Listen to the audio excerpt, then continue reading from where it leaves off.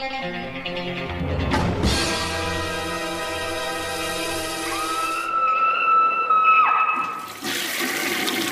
guys, what's up? It is week 234, and what would a show be without corrections? I know that a lot of people love the corrections, so let's hop right into them.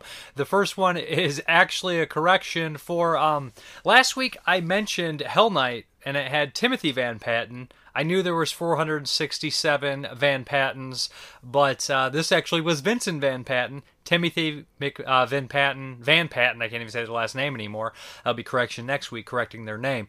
But it was Tim Van Patten's brother, Vince Van Patten. I'm sorry, I made a joke when somebody commented. I was like, at least I didn't confuse him with Dick Van Patten. That one's a little easier. But yeah, I knew that the Van Patten was a big family, but man, Vincent looked a lot like Tim to me, almost identical, which is obvious. They should. They are brothers. But my bad, I just almost assumed, just seeing the Van Patten name and not even registering that it was his brother. So let's hop into the reviews. These opening couple are going to be kind of brief, but every time I say that, I'm noticing a pattern. I'm like, Predator's going to be a brief review. 15 minutes later, it's like, I like when he shoots the guy. So I'm never brief. And then when I say I have a lot to say, sometimes the reviews last 2 minutes. So I have no idea what time this is going to go. I'm hoping it's going to be short because we're going to cover it on the 22 Shots of Moods and Horror for Italian Horror Month. JP picked Antonio Marighetti. I always say his last name wrong. But yeah, this is the first one on there, and this is The Long Hair of Death by Antonio Marighetti, or Marighetti, or whatever, Marighetti. And this was made in 1964, and yeah, it has a couple familiar faces in here. Then most notable to me, of course, is Barbara Steele. Barbara Steele basically got her start in her fame, or her horror fame, in being in Italian Gothic horror films from the 60s. The first one was Black Sabbath by Mario Bava, which is kind of like the quintessential Italian Gothic horror film. She would later go on to do An Angel for Satan, which I covered last week, which was actually her last film in Italy, I believe. And that one's really good, really Gothic. This one was done in between. This is 1964. There's a couple others, if I'm not mistaken, as well. But this one was done in 1964. It's called The Long Hair of Death, like I said. And the title you would think is going to be kind of like Giallo-esque, but no, it's in the style of kind of the Gothic horror tale. And we just covered 1970 on 22 Shots. You guys know I just covered a bunch of 1970 movies, and this felt a lot like that time frame. You know, the witchcraft, the superstition. It's a beautiful looking movie. Like I said, it's black and white, and a lot of times those, if they're done well, they usually register really, especially on Blu-ray. Surprisingly, a lot of people would think, oh, it's going to look terrible, but the black and white stuff looks like some of the best stuff. So we have like two timelines going on here that leaves a couple actresses in here getting to play dual roles, one of which is Barbara Steele. So, in the opening of this film, a woman named Carmilla Karstein. Oh, everybody knows that name from the famous vampire story that was actually, I think, written even before Dracula. They would go on to make many renditions of Carmilla. She would pop up in a lot of literature, like she pops up in some literature stuff, like referenced in literature, I should say, but she's in a lot of films, even Vampire Hunter D, but of course she's in the Vampire Lovers, and then the Hammer would go on to do the Karstein trilogy. But, you know, it's pretty much the king vampire, the king female vampire, the first one, so that I can register in literature or whatever. So basically her name is Carmilla Karstein, and they think she's a witch, or she's been accused of it from kind of a rich nobleman or his nephew or something along those lines. Of course it's horseshit, we know it is. She's burned at the stake, her daughter witnesses it, and later we kind of fast forward into the future. And they had put a plot of Barbara Steele is also the older sister, both sisters kind of witnesses. Barbara Steele's trying to stop it, what's happening, and she's taken advantage of, and she's kind of offed as well to kind of cover up that secret that the king or the person in power, I always just assume they're kings in these movies, kind of used her to him and threw her away. So yeah, they're pretty much cursed. While she's being burned alive like a good witch, she curses them like anybody would, or at least try to scare them to curse them. And of course, one night Barbara Steele comes back, and nobody really knows what happened to her exactly except one person, but it's really kind of brilliant in that way. And right away, kind of spooky things start to happen, and people are kind of driven mad. And yeah, it's just a nice little gothic story, well done. Like I said, I don't want to get too much into this one, except that I thought it was very enjoyable. I thought the first act, the setup, was actually the strongest. I thought that stuff was all brilliant, and then we kind of get to the second and third act. It's not as strong, but it ended in a fairly decent number with just desserts and everything, so I could dig it. That's The Long Hair of Death. Rayo did a good job cleaning this one up. Okay, the next one here by Antonio Miragretti is Killer Fish. Yeah, starring a bunch of. This is a great kind of B movie cast. And years ago, I did cover this one, and I've always had a soft spot for it, so I didn't get a chance to rewatch it until now. Yeah, so this is part heist movie, part disaster movie, and part killer fish movie or killer animal movie. It's got a really fun cast, especially for this time. You got Lee Majors. You got James Franciscus, Karen Black, Frank Pesh. Anthony Steffen. Oh, geez, there's a couple other people that pop up in here that you may recognize. It's got, geez, what is the guy from Total Recall who's like the heavyset guy? He's also in Arachnophobia. He's got the great line in Total Recall. He's like, "You'll be lobotomized." He's in this as a flamboyant photographer, over the top, but for 1978, 79, it's very much a product of its time, the comedy and that kind of deal. So Lee Majors, James Franciscus, Karen Black, and a couple others set up this major heist where they use a bunch of miniatures to set up this distraction in Miragretti style, and there's like train and all this kind of explosions. So they steal these diamonds and they decide to toss them, and they're in Brazil, I should mention. They decide to toss them in this kind of dam, and come back for them 60 days later because the heat is on the street, as they say, and they want to lay low for a while. But there's a couple backstabbing people here, and some people decide to try to go get the diamonds and the gems early. But what happens is there's killer fish in the dam. But how the hell did they get there? Anyways, a natural disaster strikes, and the dam is opened up, and all the killer fish end up everywhere. So yeah, it's super entertaining. Lee Majors and James Franciscus got a lot of good back and forth. Their dialogue is like lightweight kind of Bond stuff going on, and there's this kind of gambling game that everybody's playing, and James Franciscus loses, and he says, I guess I underestimated you. And that's kind of the sum, that whole like interaction between them sums up the entire movie. But yeah, a couple people bite it. The comedy is a product of its time, but it doesn't come across too harsh or anything like that. I found it kind of funny and enjoyable. Yeah, the characters are over the top. Anthony Steffen's really fun in here as the boat driver. I liked all the characters. Karen Black is good. Lee Majors is a good leading man. He fits the role very well. I enjoyed him in this one, and I'm not super familiar with him. I know he's a $6 million man, and he pops up in Scrooge, just kind of a gag joke, and some other movies here and there. And I know his son popped up in Ice Cream Man. But yeah, he's enjoyable. I mostly know him from Killer Fish. There's a nice little supplemental feature on here with Frank Pesh and William Lustig. William Lustig had nothing to do with this movie. This is one of Frank Pesh's earliest roles. And Lustig is a friend of his. As you know, Frank Pesh will pop up in, I think, Maniac Cop 1 and 2 is different characters. I think he's in 1 and 2. He's in 2 of... No, he's in 1 and 3, if I'm not mistaken, or maybe 2 and 3.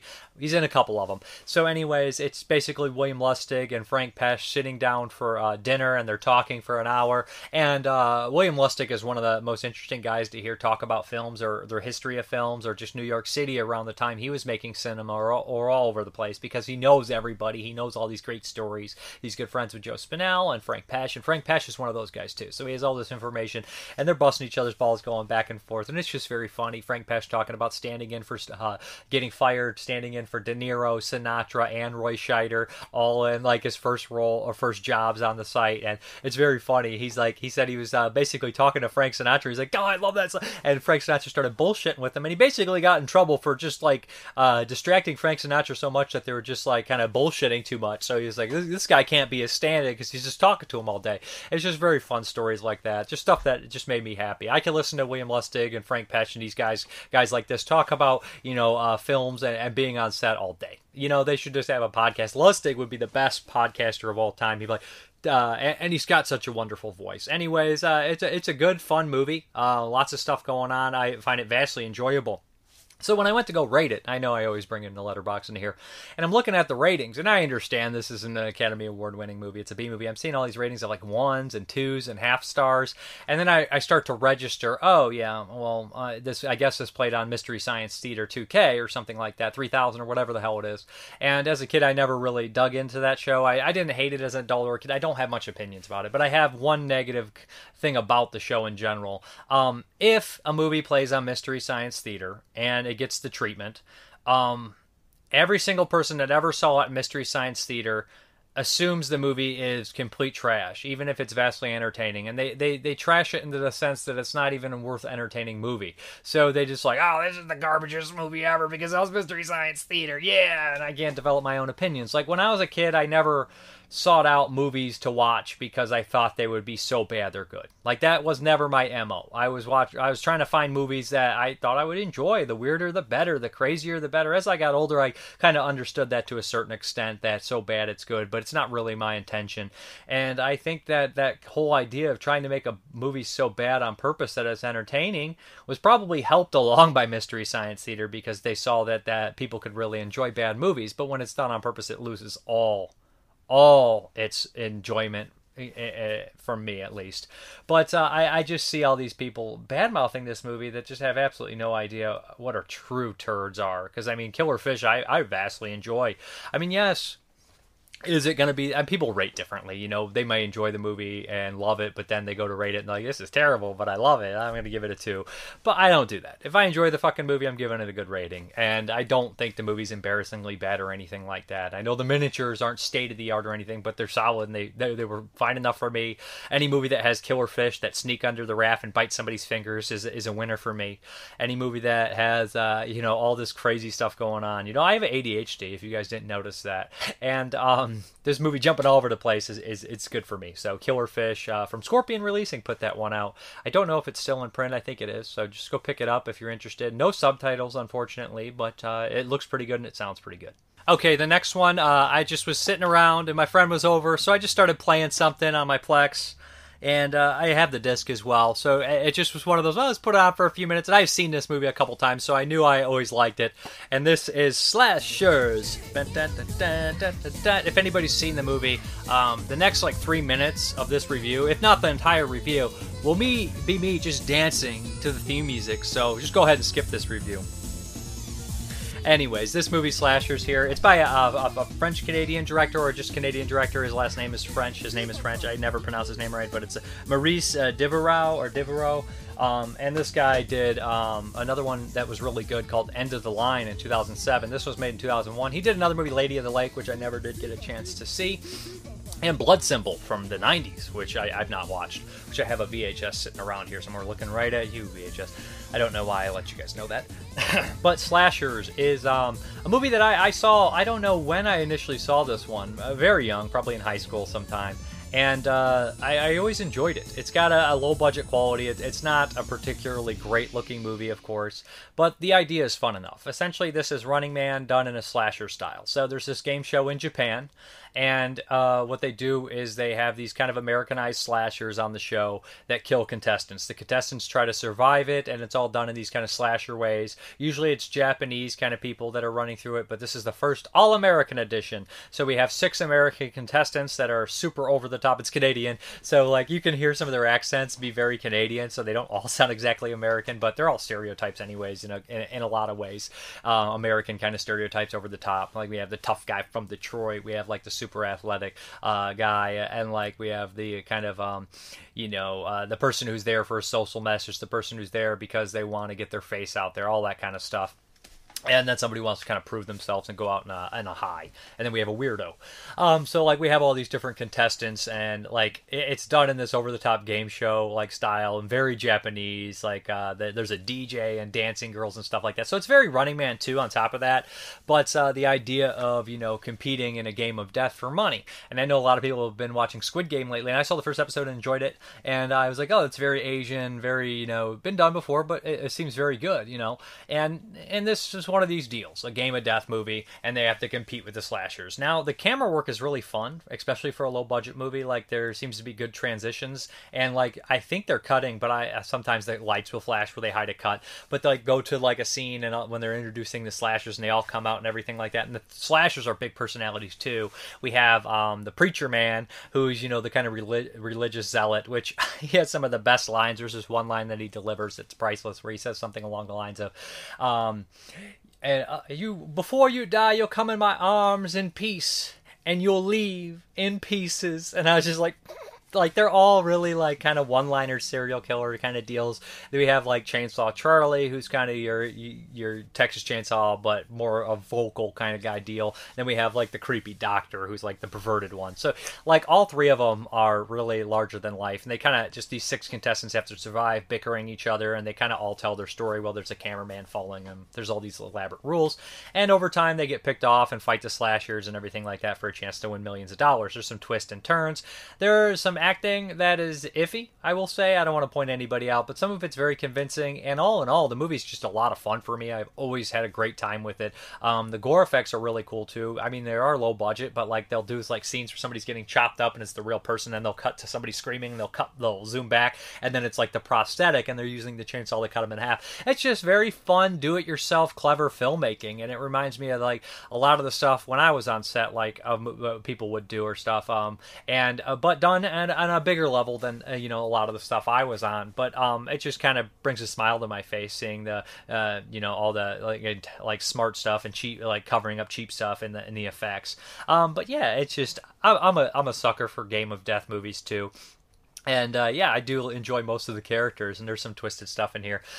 Being my gross, perverse sense of humor that I have, the doctor keeps like ripping off one of the girls' shirts, because they want the ratings to go up. And he does it twice, and then the third time when he reveals himself and that girl standing there with the new shirt, he's like, "Remove your shirt immediately," and I just always laugh every time I see it. So anyways, slashers from 2001. I don't expect like a super big budget movie or anything like that. It is very low budget. You can tell in the aesthetic, but the aesthetic matches because it is like a game show and everything like that. So anyways, slashers. Really enjoy it. Check it out. Okay, this next one here is by William Lustig, the guy who runs Blue Underground, but more importantly, the director of Maniac Cop.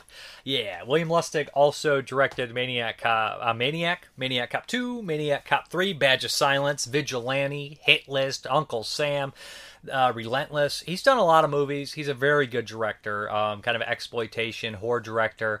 A lot of his stuff takes place in New York City, and Lustig is one of the kings of capturing that New York City in the 80s kind of style. I've pretty much enjoyed every one of his movies I've seen. He's never let me down. Even Uncle Sam, I know a lot of people hate on Uncle Sam, but I've always had fun with it. It's been years, but I mean, it is the 90s, as you can expect that kind of stuff in the 90s, and I always had fun. It was very fun.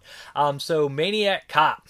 The first of the trilogy, and this one is a little bit more grounded than the other movies would become. It has Robert Dazar as, the titular character as Maniac Cop. If you've ever seen Robert Dazar, he is unforgettable. His appearance, he's got really big jaw structure, kind of cheekbones and everything like that. He's a big muscular guy. He's popped up in some other things. You've seen him in Tango and Cash and Cherry 2000 and stuff like that. Working actor. I think he's passed away since, and he seemed like a genuinely nice guy. So R.I.P. Robert Dazar. Then we have Bruce Campbell in here, which is great to see Bruce Campbell work with William Lustig. And I feel like they would kind of carry on that tradition in all three of the Maniac Cop movies. I know I'm spoiling a little bit because I'm going to talk about those too, but because in part one we see I think we see a glimpse of Sam Raimi as kind of a newscaster, and Bruce Campbell's in one, and then part two we have Bruce Campbell in, spoiler, he survives in the first one, and then part three we have Ted Raimi making an appearance. So it's kind of like, that's very nice to see that kind of Campbell Raimi kind of thing in the William Lustig deal. I always like when these kind of directors work together and all that kind of stuff. So also we have Tom Atkins, who is a very infamous kind of character actor and stuff like Night of the Creeps and Creepshow, The Fog, Halloween 3. Just a wonderful actor. Always enjoyed Tom Atkins' work. And then we have people like Richard Roundtree and William Smith. How could I forget William Smith? And he's got a really iconic role in here because William Smith, you usually see, the set of hair, the dark hair, and the big thick mustache. Very muscular, kind of intimidating guy from like Red Dawn, and which one is he in? The Clint Eastwood one, Any Which Way Loose or Every Which Way You Can. He's in one of those. He has an infamous fight scene with Clint Eastwood, bare knuckle fight scene, which is awesome. But he's shaved bald in this one, and he's got his voice though. You never a very very memorable voice on William Smith. Also recently passed away, R.I.P. So essentially, what we have here is there's a series of killings going on, and the people are saying it's a cop, a big strong cop who's doing it, and he's killing innocents. So Tom Atkins is the only one that wants to give this case any time of day. He really genuinely believes that it could be a cop, and so he starts to investigate, and they kind of uncover this kind of whole case. Well, Bruce Campbell is pinned for the murder because his ex-wife is a cop, and she's not a cop, she's murdered and stuff like that, and they pin Bruce Campbell, and Tom Atkins is like one of the only ones that doesn't believe he did it, along with Bruce Campbell's girlfriend. So they start to kind of look and investigate, and they uncover that there was this super cop named Matt Cordell who kind of was set up, and they believe that the Maniac Cop is Matt Cordell. So this is the only one that has this kind of this mystery intrigue element to it, and I don't want to say film noir because but it has a good action set pieces that would continue to get more insane in the sequel. But yeah, Maniac Cop is a really solid, good movie with a fairly high kill count, and a lot of people die you don't really expect to be killed. So you don't expect to see the people who are killed actually killed, and like big stars are killed and all that kind of stuff. And there's a part with the the St. Patrick's Day parade, which I loved. So I guess this is a holiday horror film. Anyways, the ending has a good climax with the stunt where they go into the water on this van, which is insane. As far as the special features are concerned, we have an interview with Robert Dazar, and I love seeing that because Robert Dazar, he's a very funny guy. You know, if you see these interviews, sometimes people are boring or professional, or they seem nice, but Robert Dazar comes across very, very jovial and a nice guy, and he's talking about how the stuff he was in, and then he's like, well, no, I got 2 new hips, so guys, remember that, I can do stuff, because he mentions doing his own stunts a lot of times.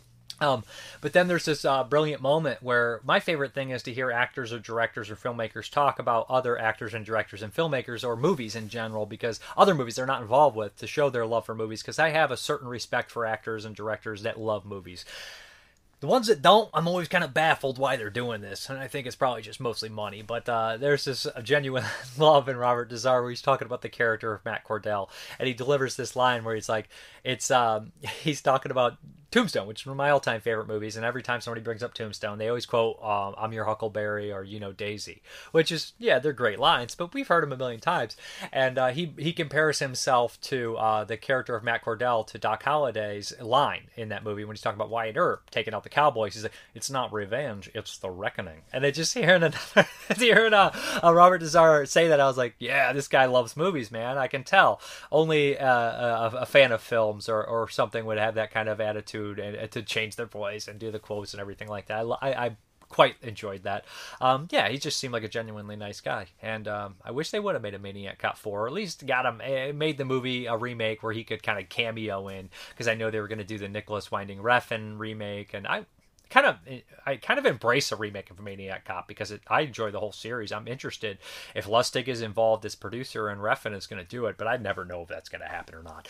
But it looked really good from Synapse Films, but you can expect that. It sounded really solid. No subtitles, unfortunately, but there's like a surround sound 6.1 mix and a 5.1 and a 2.1, so you got 3 different audio choices. Anyways, Maniac Cop, it's a very good movie, very entertaining flick. Check it out if you haven't. Okay, this next one here is the 4K release of Maniac Cop 2, which I've covered this on Blu-ray before, but rewatching it on 4K was kind of was amazing, you know. So this continues where the first one left off, and the killings start back up, and Maniac Cop seems a little bit more dead than he did before.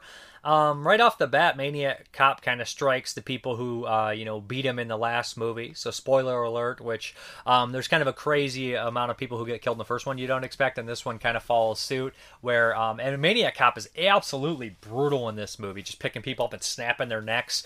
Robert Davi kind of fills in for the lead here, and Robert Davi is in stuff like Goonies. I believe he's in Lethal Weapon, he definitely is in, and Die Hard. I think he's in both of those. But, is he in Die? I want to say he is in Lethal Weapon. I can't 100% remember for sure, but he's absolutely brilliant in Die Hard. I always bring it up every time. He's got the Johnson. I'm a Special Agent Johnson, and I'm Agent Johnson. No relation. It's always cracked me up. Just a Stupid joke.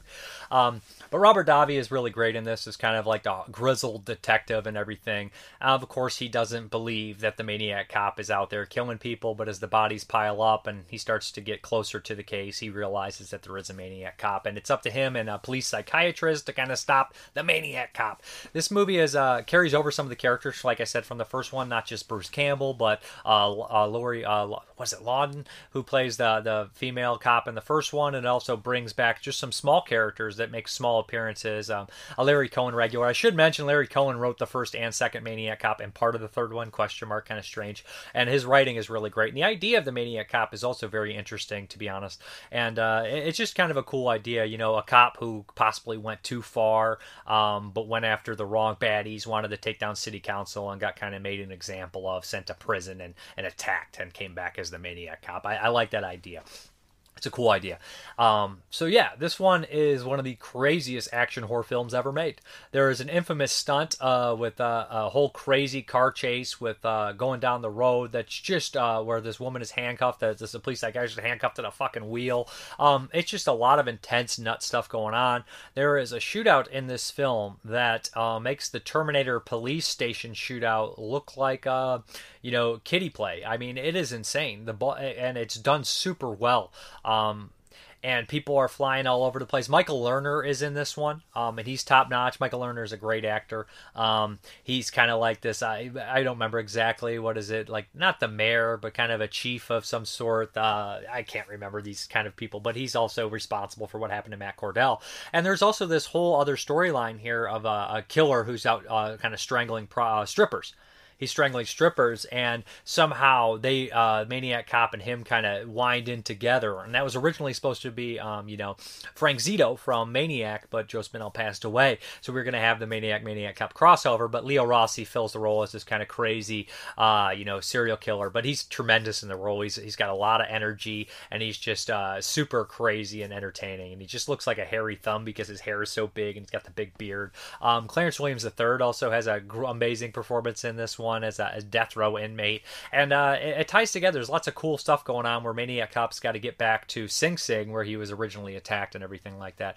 It looks fantastic. I would say that Blue Underground is probably the best in the 4K game so far as their prints are concerned. And I'll talk a little bit more about this in Maniac Cop 3. I was just really impressed how this looked and sounded. It's just awesome, and it's a perfect movie to watch. Like, Maniac Cop 2 is the movie that you can put in any time and just always be entertained, and it's the only kind of action set pieces that match the insanity that I would see in like the 90s Hong Kong movies, just like the crazy stuff that goes on, the action, and that's all due to a lot of the stunt coordinator. He's fantastic, Shapiro, and this guy is just amazing. Like, the stuff they do is so dangerous. They would never, ever do this shit now. Ever.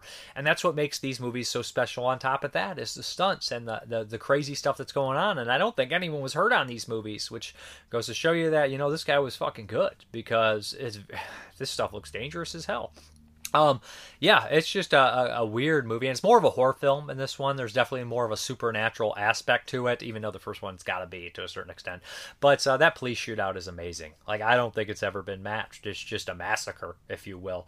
But anyways, there's some special features on the Maniac Cop Blu-ray and 4K. They're carried over. There's no new special features. Just the old stuff was on the double disc Blu-ray. But we have the audio commentary with Lustig and Refn, and then we have the making of Maniac Cop 2 and Cine Family Q&A with director William Lustig, a deleted scene, isolated music track, all that kind of stuff here.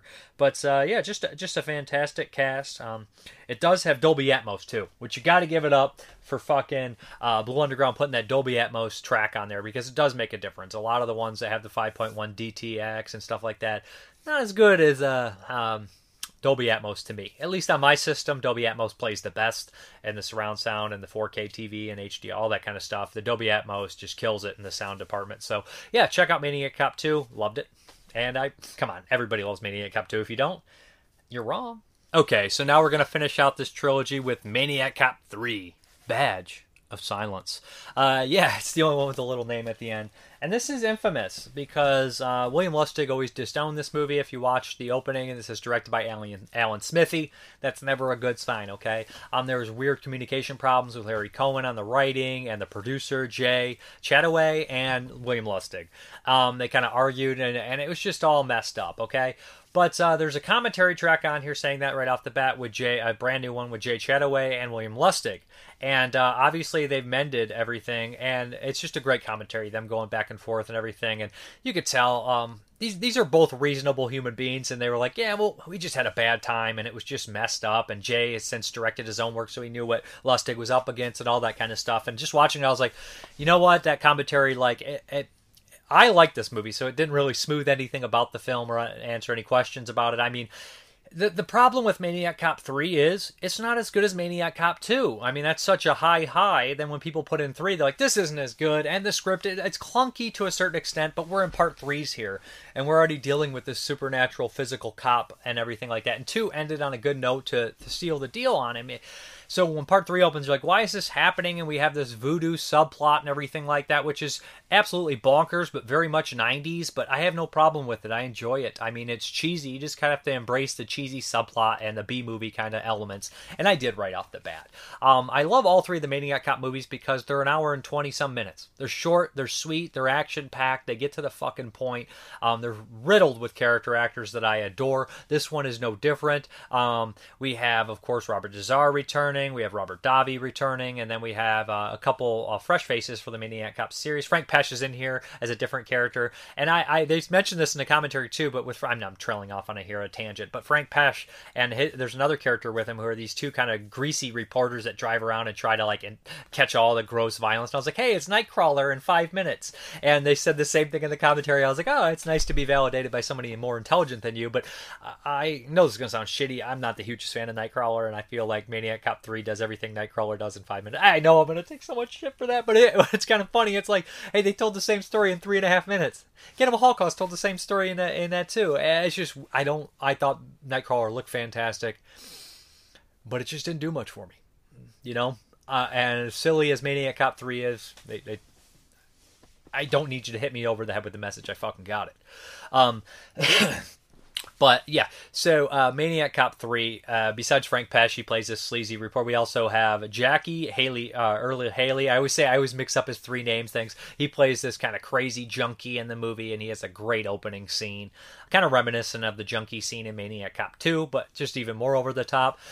And he played a lot of criminals at this time. He also was in frickin' Doll Man at the time in 91. It's around the same time, and he played this crazy criminal and everything like that. He would go on to play Freddy Krueger in the remake. He was a Rorschach. He was in Bad News Bears beforehand, and I know he's famous for like a running movie or a biking movie. I can't remember exactly. But anyways, he's great as a sleazebag in this movie. So yeah, and Robert Forster is in here, Paul Gleason. It's got a lot of familiar faces just popping up for a couple seconds to get wasted for the most part. So essentially what we have here is Maniac Cop. They called it the Bride of Frankenstein of the Maniac Cop movies, and it kind of follows that plot. You know, Matt Cordell is tired of being this person who is kind of wrongfully accused of being a villain. You know, and he wants, to bring justice his way, punish the cops, all that kind of stuff. He does that more in 2, like helping the criminals and punishing the cops. So there's this partner, or this kind of like another cop they call Maniac Kate in the newspaper because she's really kind of trigger happy and killed some people. Robert Davi is a friend of hers, kind of took her under his wing, and during kind of a botched robbery by Jackie Early Haley, she gets shot, but the video footage looks pretty bad because the news reporter people that were there, the Nightcrawler kind of people, filmed it in a way and released what they wanted to, so it makes her look bad. I don't know if people would like seeing that message nowadays in a movie. They'd be like, what? Cops shooting people is good? They'd be like, oh, they weren't that bad in this movie. You know how things go now. Times change, guys. Times fucking change. But it also is a B movie, all right? Exploitation style B movie. But anyways, Maniac Cop Matt Cordell sees kind of a kindred spirit in Maniac Kate. So he wants her. she's in a coma from the injury, and Maniac Cop's trying to get her while the city is trying to pull the plug on her because they don't want this to get out. This is a shitstorm as it is. Yeah, Robert Forster has this nice little small Wonder role. He plays in this Wonder, and they mentioned he has a whole role where he's going through. He's a doctor talking about all the patients and everything like that. That's done well. Robert Forster never disappoints. Paul Gleason plays kind of a sleazebag guy from City Hall, and yeah, there's just a bunch of fun stuff in here as well. It's short. It's a little bit inept, I think, in storytelling, but I got what the hell was going on. I mean, as far as logical senses and reasoning and stuff like that. It also does have the kind of guy in Shrunken Heads who does the voodoo to bring the kids back for revenge from 1991. This time, he's bringing Maniac Cop back. Why? Why not? So they mentioned that he couldn't memorize his lines at the time very well, so he kind of just did whatever the hell he wanted. They're like, yeah, but he's good at that, so I liked it, so we left it in. And the commentary, you have Jay and William Lustig. Did you direct this part? I don't know. I think I directed this. You must have directed this, going back and forth. It's fun. Yeah, this one looks fantastic. As funny, as good as Maniac Cop 2 is, it's well shot and everything, and it looks great. I think they cleaned up Maniac Cop 3 even more. Like, I just was watching it, I was like, I can't believe this is Maniac Cop 3 in 4K, and I don't know if I ever watched this one. Maniac Cop 2 and 3 are movies that, as a kid, they were always on, like, HBO, and I caught glimpses of them. They was on premium television. We had the stations, and I remember seeing bits of Maniac Cop 2 and 3, and always at the video store, and I just don't know if I ever saw the whole movie as a kid. So, watching it here, I was, like, kind of filling in pieces and everything like that. So, yeah, I enjoyed the hell out of it. The ending is great, too. There's an amazing car chase in here that's very fun. Robert Davi's good in it, too. He gets to be more of an action hero in this. There's this really fun set piece where he jumps out under a sheet, and William Lustig's like, yeah, I got that from, he mentions getting it from, like, the Hong Kong movies. I think it's either Hard Boiled or The Killer by John Woo, which are great movies if you haven't seen them. And so, Lustig is a cinephile. He takes his influences from all sorts of movies, all great world cinema, and it shows, and I love it. So this one I don't get the hate on it. I really don't. It's just super entertaining. It's goofy. It's not as good as 2. It's really not, but what is? Anyways, I enjoyed it. It sounded great. It looked great. Lots of explosions. Just awesome shit going on. Entertaining. So the special features in here, the new audio comment. It says audio commentary with director Alan Smithy on the back. It's Lustig and Jay Chataway because they both kind of co-directed it. No one directed it. And then we have a Wrong Arm of the Law, the making of Maniac Cop 3, that has interviews with a bunch of people, including Robert Davi, William Lustig, Jay Chataway, Larry Cohen. Larry Cohen says this funny thing. He's like, is it my fault? I don't know. It could be. I hope not. Probably is. Or it could be. It's very funny. He's like, but 2 out of 3 ain't bad when he's talking about the Maniac Cop movies. Yeah. Anyways, a nice, great release from Blue Underground. Long live Matt Cordell. Man, when you think about horror series, usually the last few, they go on a long time. Right? Where you get like 5, 6, 7, 8, and they're terrible or something like that. But I remember Romero's, the original trilogy is like untouched, right? You couldn't beat the Romero Night, Dawn, and Day. And even Land in there, like, still the best. But then you start to get Diary of Survival, like, I can't vouch for that being the best anymore. But as far as Maniac Cop 1, 2, 3, not one bad movie among the 3. So, not to me at least. It's got to be there, right? I know it's technically some people only consider a franchise after 4 movies, but we get that remake. Maniac Cop is a franchise, and I am definitely interested in that remake, especially if Refn's producing and Lustig's involved. Yeah, for sure.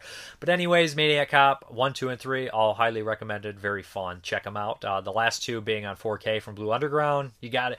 If you haven't picked them up before, they're definitely worth picking up. They're great stuff. Okay, this next one is from Dread Central Releasing, and this is counts as a 2021 watch, and this is The Maid. And this is a Thai movie, and I had heard a little bit about it, and so I start watching it, and it feels a lot like you're a very famous Korean horror film. And if I tell you the horror film, it will spoil everything, so I don't want to. It's a very good one. I've covered it on the channel. So I'm watching and I'm enjoying it, and we have this maid who gets hired to work at this kind of mansion for these rich people. The husband and wife are a little odd. There's a young little girl who seems to be suffering from some sort of mental illness. They say she sees ghosts and all sorts of things like that.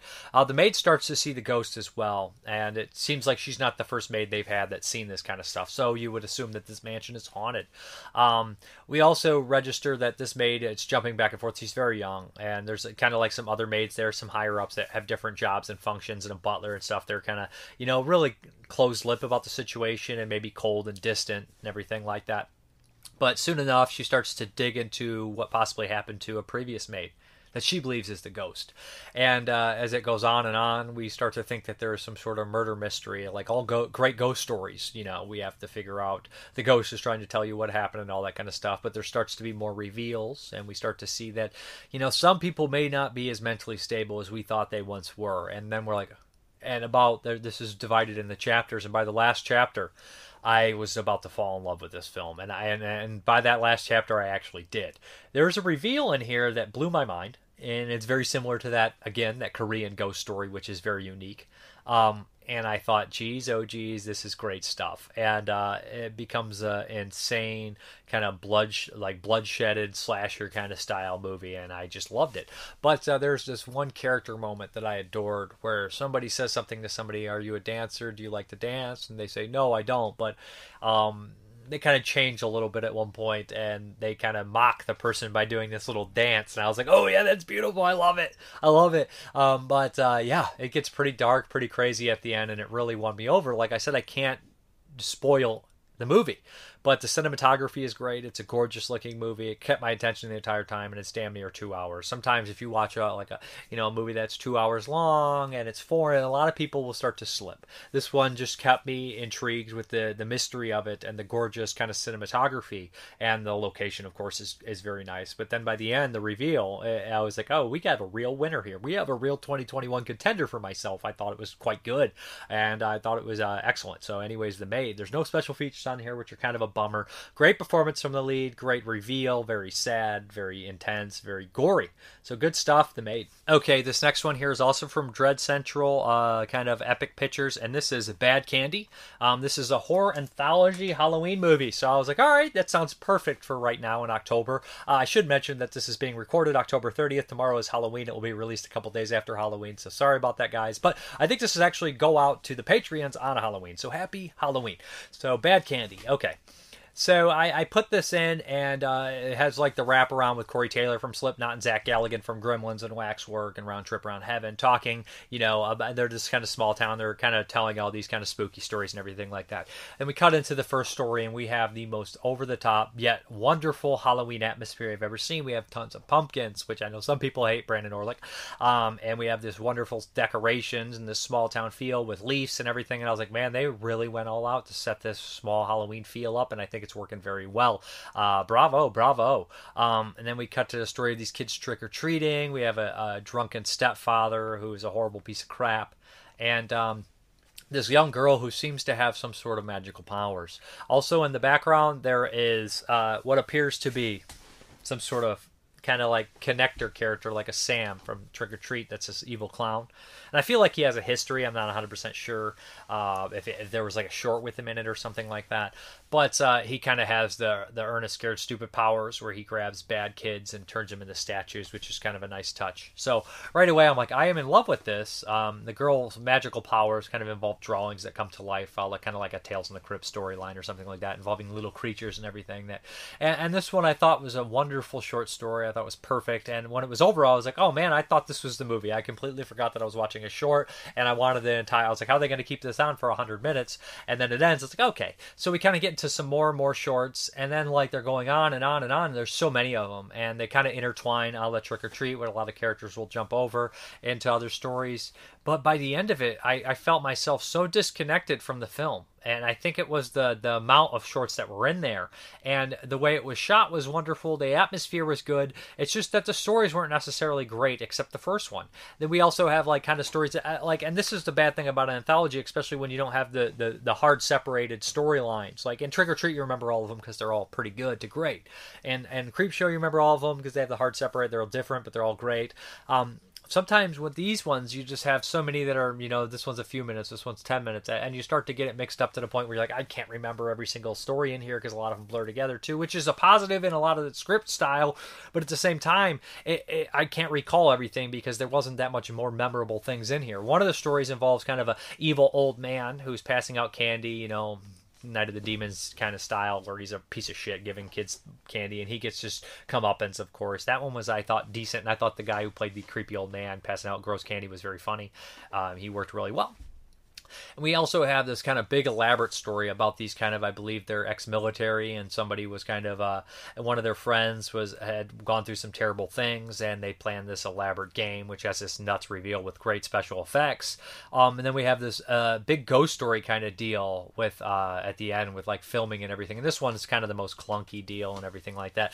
But again, I must admit that by the time we got here, I had lost a lot of the interest because there was just so much going on, and the stories were not as intriguing as that first story. They start themselves with such a high point, and they gradually, it's kind of like this, and it's just like going downhill after that first story. And I don't want to be too negative about it. Of course, kind of they tie in the disc jockeys and everything like that with Zach Gilligan and everything, and Corey Taylor. But the movie did have a bunch of features on here, including a director's commentary, had behind-the-scenes videos, a filmmaker interview, and uncured sacrifice music video, Kira scene storyboard.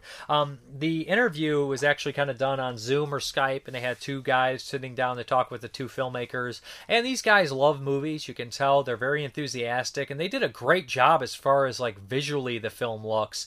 And I just think there's too many stories in here, and I think that they blurred together a little bit. You know, a couple of the stories are fantastic. That first one, like I said, is the one that really brings it home, with the little creature and the fairy, and it's just done really well. And the other ones just kind of just don't work. They don't hit as hard. And I just kind of wanted to see an hour and a half of the first one. And I know people are like, well, that's your fault. And it is. So give this one a chance. I mean, you could do worse as far as a Halloween atmosphere is concerned. It's there. It's really there. Pop it in, and just, even if watch that first story, and if you're lugging what you see, I'd say continue it. You might stay more focused than I did. But it's at the very least, and I don't mean this as an insult, it's good background stuff to have on Halloween. So if you want something to pop in and pass out candy, it's a great film for that, because it looks great and it has cool stuff and spooky stuff going on the whole time. And that first segment is very much something that is in my mentality. It's like, it feels like a kid's movie, but it's also too harsh to be a kid's movie. I'm all about that kind of stuff sometimes, but that is a bad candy. Check it out if it sounds like it's up your alley. Okay, this next one is the American debut of 88 Films. This is the Gestapo's Last Orgy. And this is a Video Nasty, infamous Video Nasty. 88 Films is a UK-based company. They put out a lot of great stuff over in the UK, and I guess they're getting into the US game, similar to how Arrow did. And I know Umbrella tried with the one Mel Gibson kind of war film, Sam Neill. So 88 Films is coming hard with their first movie. I should use the better choice of words, but Gestapo's Last Orgy. And this is one of those infamous Nazi exploitation movies after kind of Ilsa and what was that, Salon Kitty. And what was the classy one? Was it that Criterion actually released? Black Angel, was it? So maybe it wasn't, but maybe it's the Tinto Brass one. But there was like a Night Porter was the classy one, and then we had all the big Nazi exploitation kind of movies with Ilsa and going on and all that kind of stuff. Maybe my timeline screwed up here, but this is one of the ones that came out in 76, 77. There's tons of them. Sergio Garoni put out some, and there's just the problem with the Nazi exploitation movies is Italy and like France and all these countries were pushing these suckers out. So it's like SS Experiment Camp, there's like 30 that start with SS Girls or Beast in Heat. I know Severin put out a slew of them as well. So it starts to get crazy and mixed up here, where you're like, I don't, which ones have I seen, which ones I haven't. They all have 1,000 alternative names.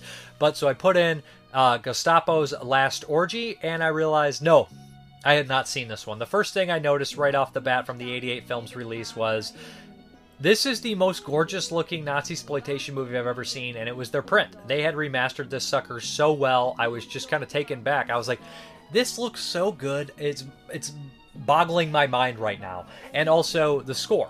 The score is absolutely one of those most ridiculous kind of things that just plays over the entire movie, and it's got like this soft kind of like music that just never nonstop plays. It's very memorable, but also gets on your nerves because you hear it a million times. So we have this kind of structure of the story. We have kind of like the modern day. We have like the news report kind of going through and telling all these stories about the SS and the Nazis torturing Jews and all that. And we have like this big court case and everything like that, and these Nazis are on trial. And we kind of flashback. This one woman kind of steps in and does this court case, and we realize she's got this Nazi off the hook.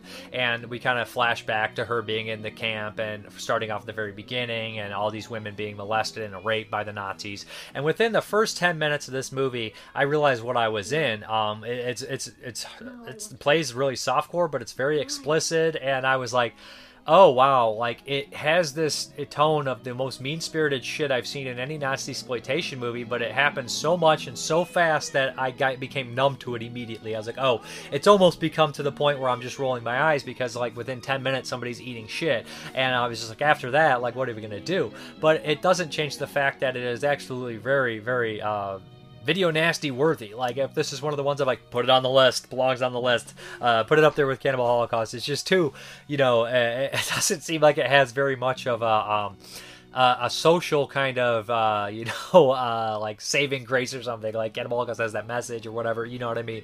But so watching it, I kind of, the explicitness kind of wore its welcome. And it just kept getting more gratuitous and more gratuitous. And the main Nazi in here is such a son of a bitch. I literally wanted to kill every Nazi in this movie terribly. There's tons of nudity. All the women are naked, all the women are raped, all the women are beaten and degradation, all that kind of stuff. There is some male nudity too, all that. It just goes on, and it keeps jumping back into two different timelines, and we know exactly where it's headed, right? Until it finally does head there. The music, it does play like that beautiful music on these horrible images. It kind of has that dichotomy, I guess, between the wonderful score and the horrible imagery as well. But there's also the reveal, and like right when you think you've seen everything horrible that could possibly happen, it does one more kind of shock, and I was just like, we're still doing this. Which is what its intent is, right? It's an exploitation movie. But the very ending, there's actually two endings on the disc, and I preferred the alternative ending. I thought the alternative ending just hit harder. It felt a little bit better. I don't mean felt better, but it just felt more in place, if that makes any sense. The ending they leave on the disc is actually the darker ending, I would say. As far as the special features are concerned, there is a slew of them. We have two audio commentaries, which is insane. We have one with film experts Troy Howarth and Nathaniel Thompson, which they always do a good job. And then another audio commentary with critic author Sam Deegan, who also does a fantastic job. Her commentary made me laugh out loud immediately because the movie quotes Nietzsche, and I was just like, we're doing Friedrich Nietzsche in the very beginning, and she's like, misspelled, of course, and I was just like... But then we also have the alternative Italian ending, remembering Alberto Badan Bembo, an interview with Pier Pablo de Secas, and One Thing on His Mind, an interview with Luigi Cozzi, and then we have reversible sleeve with the original Italian poster. I know 88 Films has got a bunch of other stuff lined up, a lot of Shaw Brothers stuff, so I look forward to checking all that out. But anyways, Gestapo's Last Orgy, if you're a video nasties completist, a Nazi exploitation completist, or someone who's into the kind of crazier side of Italian cinema, check it out. Otherwise, you probably want to steer clear. Okay, so the Patreon pick is from Chris Rivers, and he said, pick an Arrow release that you haven't had time to check out. So this one has been sitting on the shelf for a couple weeks, and I was like, you know what, I really want to dive into this. I have not watched this in a very long time, and the last time I watched it was the director's cut. This is Ridley Scott's Legend, starring, of course, frickin' Tim Curry, Tom Cruise, Billy Barty. I can't think of the female lead in this. I know I'll know her name right when I see it. It is Amia Sarah. And some other people as well. Mostly the one that comes to mind, like to me right away, is Tim Curry. So Legend. Very infamous movie from 1985, directed by one of the best directors, like I said, Ridley Scott. Ridley Scott obviously did Blade Runner and Alien and Gladiator. This guy is one of the, the legends of filmmaking. This is an early role for Tom Cruise, 1985, but everybody's seen Legend. So I was familiar, like I said, with the director's cut, with the Goldsmith score. So I wanted to check out the theatrical cut and see how that kind of differed with the Tangerine Dream score. Tangerine Dream is a very unique band. They do lots of strange scores on movies. They did The Keep, and it's just, I don't know how to put their scores. I would say it's an acquired taste. Sometimes it works really well. Other times you're just kind of baffled by it. So putting in Legend, the theatrical cut is like an hour and a half, and the director's is like an hour and 53. So there's some major differences. Mostly, I guess, the scenes are elongated, from my understanding and everything like that. So anyways, I don't know really how much I can talk about Legend, really, with saying things that other people haven't said. It's one of the most gorgeous looking fantasy movies ever made.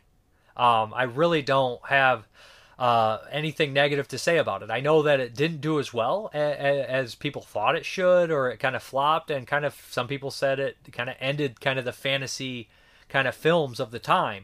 And I know that we had a lot of kind of fantasy, like sword and sandal stuff going on. We had the Conan movies, and we had like Dune, I guess, would be fantasy, and we just kind of had some hard like kind of failures and everything like that. But Dune was 86. But Legend, being that kind of feeling like that kind of sword and sandal deal.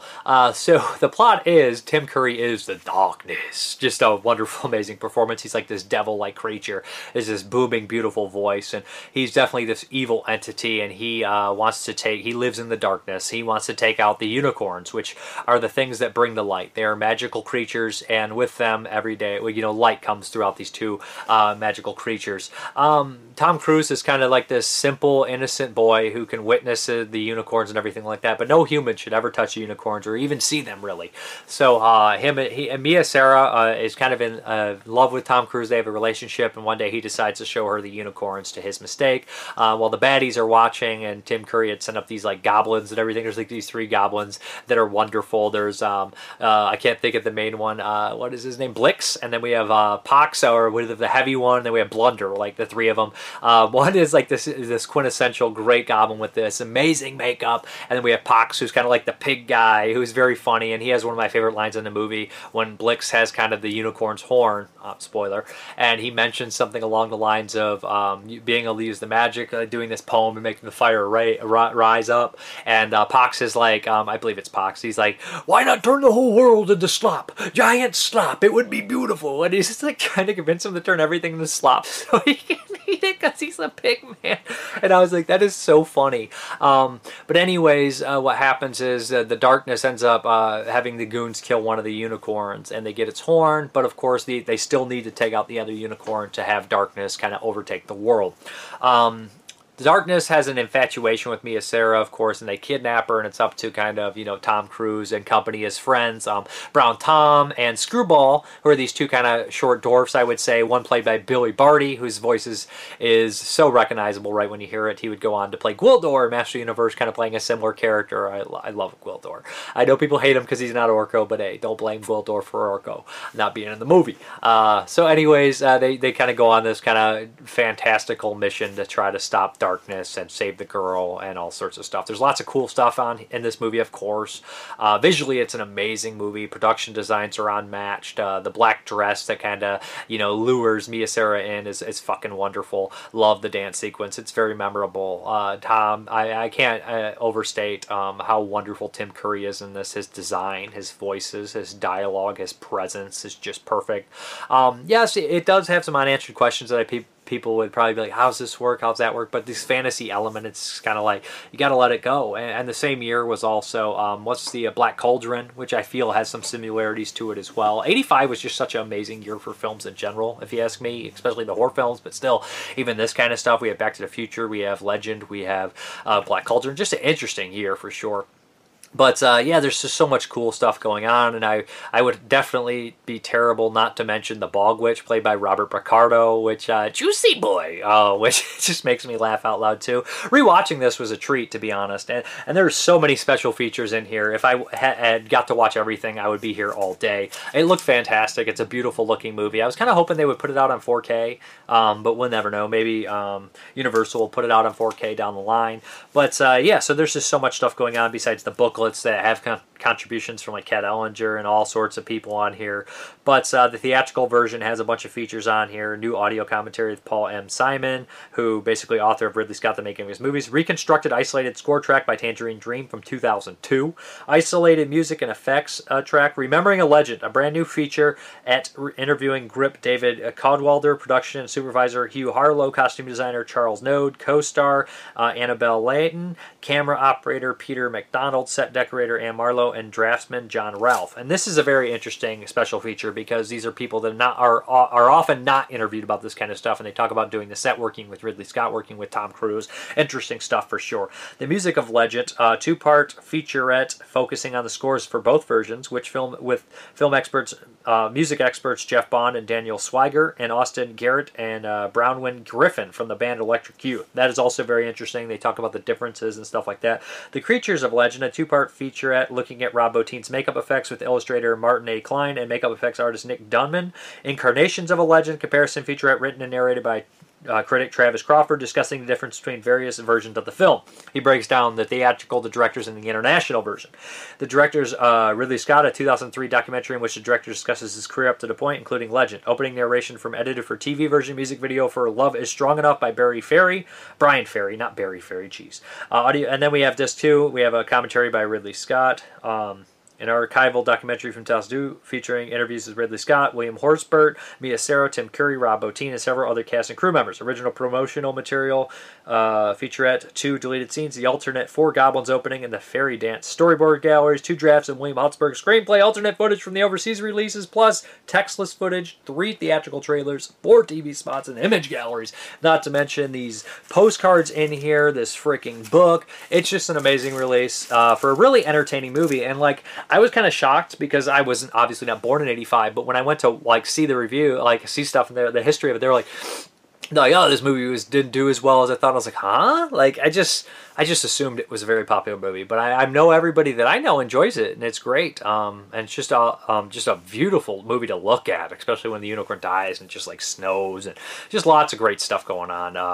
And remember, turn the whole world into slop. It's a great movie and a great release from Arrow, so check it out. Okay, everybody, make sure you pull out your pervert card for this next one. It also happens to be a 1994 movie. 2 birds, 1 stone.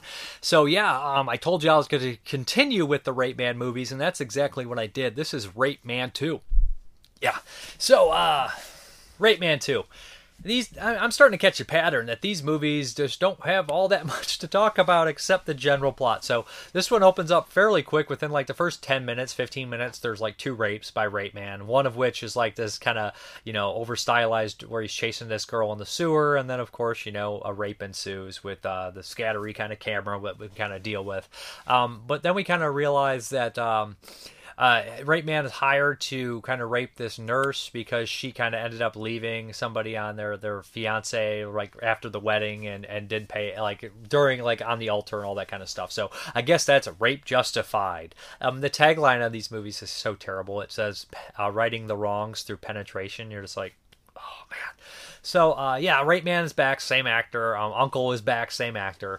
And so basically after they kind of after that rape, they kind of look into things. And, of course, they're always being, like, screwed over by somebody. And and like uncovering like a corruption case. Like it's so funny. Like every time so far, like they'll be like, well, they'll commit this crime and whatever in the name of justice, and then they'll uncover that there's these crooked people. Like at the first one was politicians. Now we're gonna find a bunch of crooked doctors working with the Hong Kong mob or something like that. So essentially, what happens is Rape Man and Uncle, basically his boss or his mentor or whatever the hell you want to call it, they have befriended this young little girl who calls Uncle her real like grandpa, you know, that kind of deal. And so what happens is one day she's kind of out playing and she runs to the road and she's hit by a car. It's very depressing. She ends up going to the hospital, and after a while they realize we think she's going to be okay. No need to worry about anything.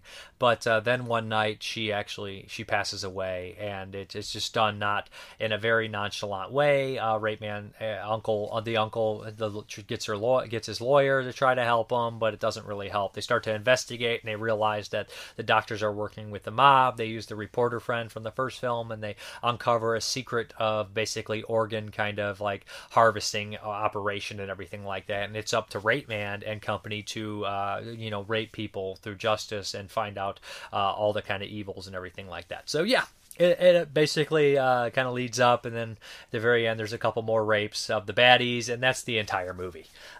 Yeah, so it also is always cutting back to these goofy subplots of, Rape Man being that teacher by day, kind of like making the kids run, and like these girls kind of playing pranks on him and everything. I mean, he's like a baffling moron kind of deal and everything like that.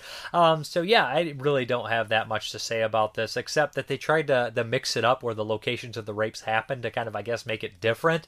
One of which happens in this elevator shaft that's really dark and weird, and then I said, of course, the one in the sewer system. But anyways, I really don't have that much to say about this inappropriate movie, but it is what it is, and I'm going to continue this series for better or worse. Yeah. Okay, so the next one from 1994 is Leprechaun 2. Everybody's favorite Leprechaun, right? I have not watched the Leprechaun movies in a very long time, but I remember watching at least the first five when they came out, and then I watched Returns. So Leprechaun 1 I always liked as a kid. You know, it was a perfect timing for that kind of movie, like 92 or something like that, 93. So Leprechaun 2 is a sequel to that, although it doesn't really have any connective tissue, of course. And JP always claims it's a different Leprechaun through movies, and I'm like, oh, I don't think they even gave a shit about that or paid attention. It was just the writer got whatever the hell they got. They made the Leprechaun whatever they wanted to do. This one's directed by Rodman Flender, who did stuff like The Unborn and Idle Hands and some other movies. Worked at Corman Studio for a while. So he's a decent director. You know, he's got some credentials on him. So Leprechaun 2, I imagine, was shot very quickly. So the leads in the movie are fairly terrible, fairly forgettable.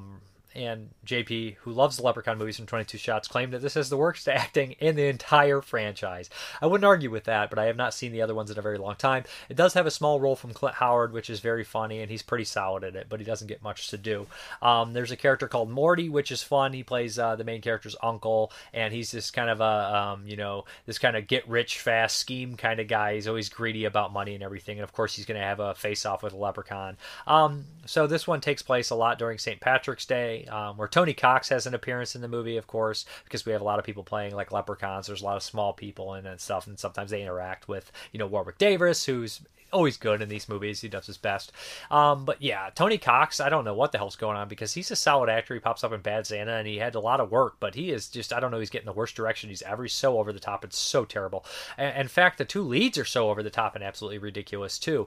There is some nudity in the movie, which is probably the thing that people most look forward to in a Leprechaun movie at sometimes. And the plot of this one is Leprechaun's looking for a bride, and we have this kind of period piece opening, basically, where Leprechaun has this helper that he wants to get free, this slave, and he says, well, after I'm married, I'll let you go, but then he wants to pick his daughter to marry, and this guy will have none of it, and the leprechaun curses him and says, I will marry your most attractive relative in the future in 1,000 years or something like that. So Leprechaun basically comes back, and he's looking for a bride. So that's what we have here, and he has his eyes focused on this relation, of course, and it's the same actress, this beautiful young girl who's dating this kind of loser who works for his uncle at this kind of like death ride. And that's essentially it. So we have Leprechaun kind of running through the city, which is nice because it's a little different from the first one. He's more in a rural area, and he rips off some fingers, some shenanigans. There's some decent gore effects. Michael McDonald is in here, which kind of surprised me to see him pop up in here, and he's over the top and ridiculous. Now I know he's been killed by two kind of horror icons. I won't spoil the other one, but I think you know who it is. So it's not a great movie. It's okay. It's exactly what I kind of expected rewatching a Leprechaun movie. I don't love it. I don't hate it. It is what it is. It's Leprechaun 2. Okay, this next one is an anthology from 1994. It's an Italian film. It's like Degeneration or something, Degeneration, but it translates to The Degenerates. And this is an Italian horror anthology from 1994. So it's late kind of in the Italian horror cycle. The biggest actress in the movie, or biggest actor, is Asia Argento. She's in one of the shorts. So there's a lot of shorts in this. And like I just said about Bad Candy, when a movie has tons and tons of shorts in its anthology and it's like an hour and 40-minute runtime, you start to lose track of how many different shorts are in here, one of which is like 3 minutes long, and you're like, this is an art film, this isn't really a horror short or anything like that.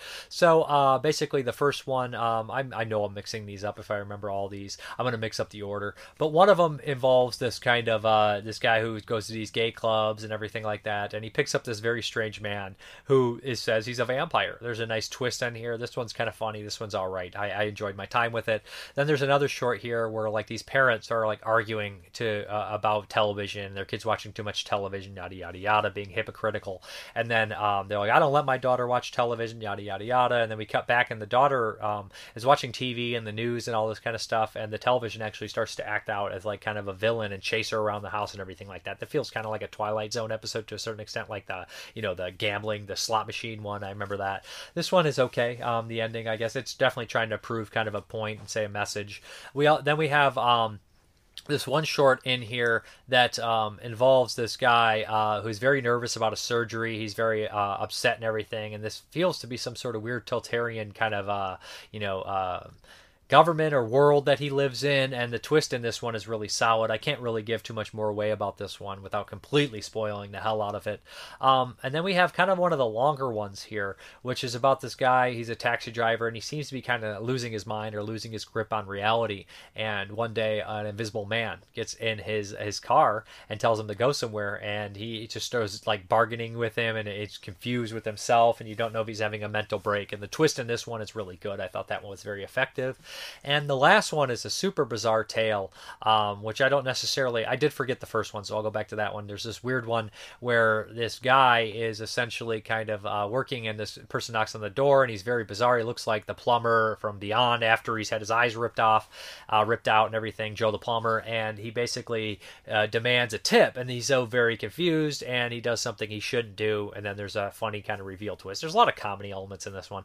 And then the final one here involves Aja Argento, and just kind of like this guy who's desperate for money, and then like right away these kind of crazy like guerrilla style filmmakers try to kidnap him. Think Cecil B. Demented or something like that, and they want to make a snuff film with him. But then there's another filmmaker that he knows that's his wife that's after him, and then Aja Argento is there.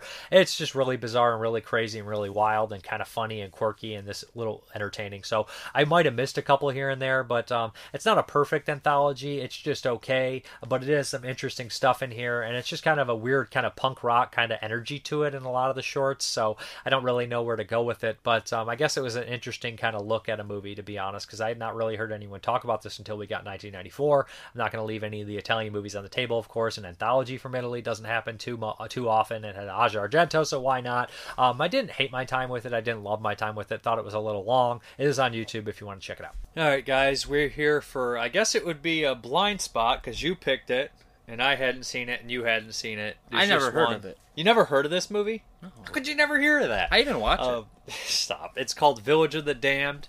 It's by a guy, directed by Wolf Rilla. I'm not too familiar with this director. I'm sure he's done a bunch of stuff, and I've probably seen a couple, and everybody's going to be like, you ain't seen Wolf Rilla? And they just go to Wikipedia or something and pull up 30 movies he did, and you're like, you ain't seen... I don't have that on the top of my head. Or I probably would see what he did and be like, duh. But I do. No, you don't. Anyways, this movie stars George Sanders and Barbara Shelley. Yeah, from Hammer. From a bunch of Hammer movies. George Sanders is a classic actor. He was pretty well respected, but being the cretin that I am, I know him from Psychomania, which is a cheesy kind of British horror film about, are they ghouls or something on motorcycles? It's been a while since I watched it. I think Arrow put it out. It's kind of a cool movie. George Sanders is excellent in this movie. He's the best part, hands down. He's okay. He's the best part. He is the best part. He's the main character, right? Yeah. The professor. Yeah. So the plot of this film is it's actually based off a novel. What was it called? The Midwich something. Midwich Cuckoos or something. Yeah, the Midwich Cuckoos. What essentially happens is one day in this small town in a geographic location, only in this town. Everybody falls asleep at a certain time. No one can get to communicate with anyone. No one's waking up. So eventually anybody that crosses this threshold passes out, and they sleep until everybody just wakes up all of a sudden completely fine. But about, I think, 12 women end up being pregnant. And everybody's confused by it. They don't know, there's people that think that they were cheated on, all that kind of stuff. And the babies grow at a rapid pace, and they end up being all delivered on the same day. So right away, it's very strange right off the bat. George Sanders and his wife, Barbara Shelley, were... George Sanders is an older man, so he really wasn't expecting to have a kid, but he's ecstatic. You kind of suggest that maybe one of them is incapable of having children. I would think so, right? Yeah, maybe. Because they're so old already, and it's just like... So he married older in life, and he's probably in his 50s at that point already. So what happens is they all have the kids, and they all look the same. They don't look anything like the parents. They all have, I would assume, blonde hair, because it's very fair hair. It's a black and white film, and these kind of dead eyes, and these eyes glow up. It turns out that these kids have a special power, and it also turns out that this isn't the only place that this has happened. Which is another interesting concept about the movie. It happens in Russia, and China. Alaska, and China, Mongolia. Well, that's an interesting part, as you later find out how they handled it and everything, and that the United States, a small town, is kind of basing their next move on everything that's happened. So it's a really interesting movie. It's more of a sci-fi horror, but it also has that gothic small town feel, which is very cool. Yeah, there's definitely some gothic elements. It is like a sci-fi almost I don't want to say body snatchers, but It's not a body snatcher. yeah, it's not really a body snatcher No. feel. But It's definitely, you would assume, some sort of alien intervention. definitely alien. Like where do these things come from? They never really quite explain in the movie, Which I like, because it's just, I feel like, was it a solar flare? They don't even know. It's just no, everybody there's passed nothing. out. There's nothing. It's literally like everybody just falls asleep and wakes up. It starts. I think one guy's on the phone and he's like the main character. Yeah. He's on the phone with his brother-in-law, and he calls him and tells him to, go grab a book, and he just passes out. So the brother-in-law drives into town, and then that's when you find out, hey, everybody here is asleep. The brother-in-law is actually played by, he's like the kind of wimpy priest in, I believe it's Scars of Dracula, the Hammer film. And there was a nice little small role from Peter Vaughn in here as a cop. Peter Vaughn. Which was great seeing. I was hoping he'd be in it a little more. He wasn't. But yeah, it's a lot of discussions. The movie flies by quick. Like, I was like, how long are we in this? Like, you expect more carnage and stuff, but the movie goes at such a fast pace that, and the ending's great. And like George Sanders is probably, like I said, he's the most likable, the most he's just the most reasonable and human character in the film. This is a really great film, and the idea is just an amazing idea. Obviously, it's been done again. It was done a sequel, Children of the Damned. Okay. And then there was a remake in 1995 by John Carpenter, believe it or not. Really? Yeah. I mean, this has like a Carpenter feel to it. And you could see it there. And the remake I was familiar with, I being a Carpenter fan and everything like that. I'd seen it a bunch of times, and when it came out and everything, and it had, of course, it has Christopher Reeve in it, and Kirstie Alley, and there's Mark Hamill's in it, George Buck Flower, so it's got a nice little cast. Yeah. It's a little bit more gratuitous, I would say, being 95 and everything like that, but I just don't have all that much to say, except that it's another vastly interesting sci-fi movie that has really big concepts, and it executes them fairly well. You can imagine what possibilities would happen, because all these, I should mention that these children or village have this hive mentality. When one learns something, they all learn something, and together they're very powerful because they have telepathy, I would say, or some sort of, they control your mind. So there's some really stuff. The villagers, of course, get their torches, all the Frankenstein, that kind of stuff. But yeah, So they have like a hive mind. They kind of find out that they are they're stronger. They have an increased telekinetic or telepathic range. They can mind read. And, you find out, the different places where this happened at, as this was starting to escalate, their powers. It's oh, we got to do something, what should we do? Is this, the next step of mankind? Or is this, aliens interfering with the evolution of mankind? Or trying to stop us, for sure. And the movie never really gives you an explanation. It never really goes into detail, where these come from, what's going on, and it's more or less because the children are kind of like removed from emotion, and that's one thing that they say to, is it George Sanders? What's his name? The main guy's name? George Sanders. What they say to his character, it's you could be like us if you learned to be removed from your emotion. You could be just as powerful as us. But of course, it's well, no, you have to exist in a society. There's rules. We can't just, go around making each other blow each other's heads off. Why not? I mean, why not? All right. So I would personally, I don't know if we do I never remember if we give our ratings before or after. I'll give you a rating. Don't let that book influence you. What's your rating? 4 out of 5. 4 out of 5. You already looked at the book.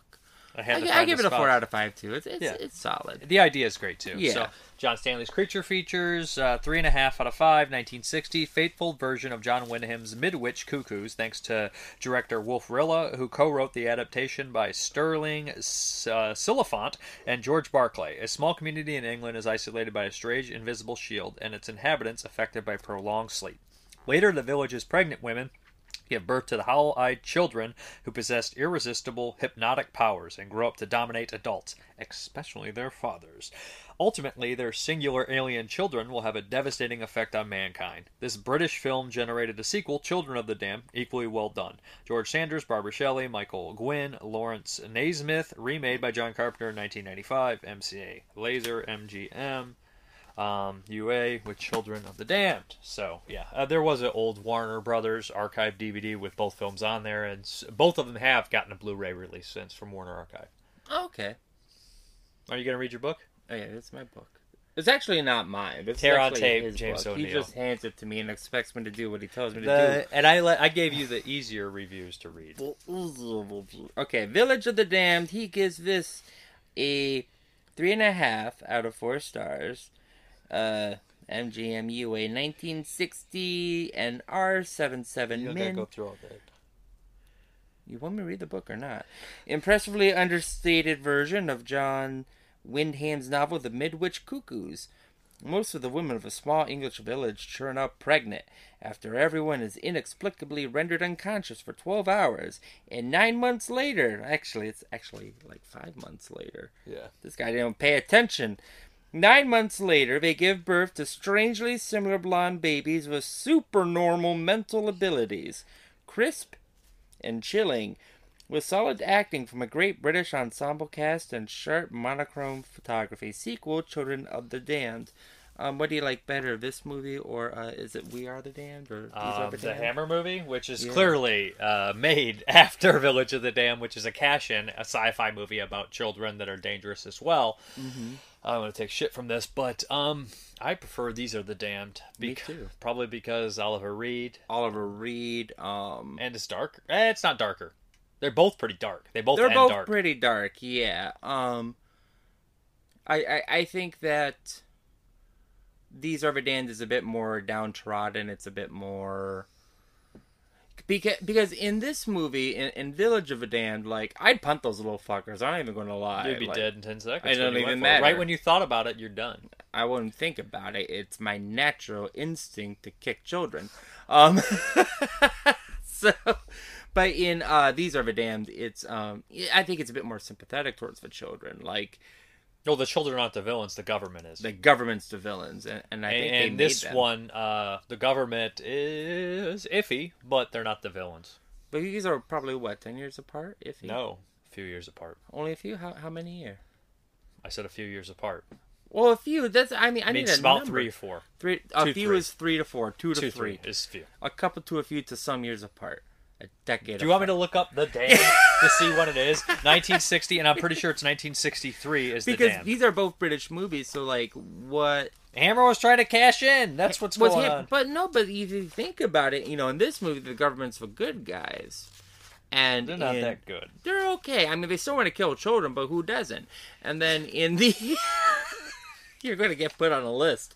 You're getting put on the list. They don't know my real name. And then in the then you have These Are the Damned, and it's the exact opposite. The government's the bad guys. So like what changed the story? Man changed the story. I'm just rambling. One's a book. I told you one's a book. I've been up for quite a bit. Look how angry he's getting. fucking rambling on.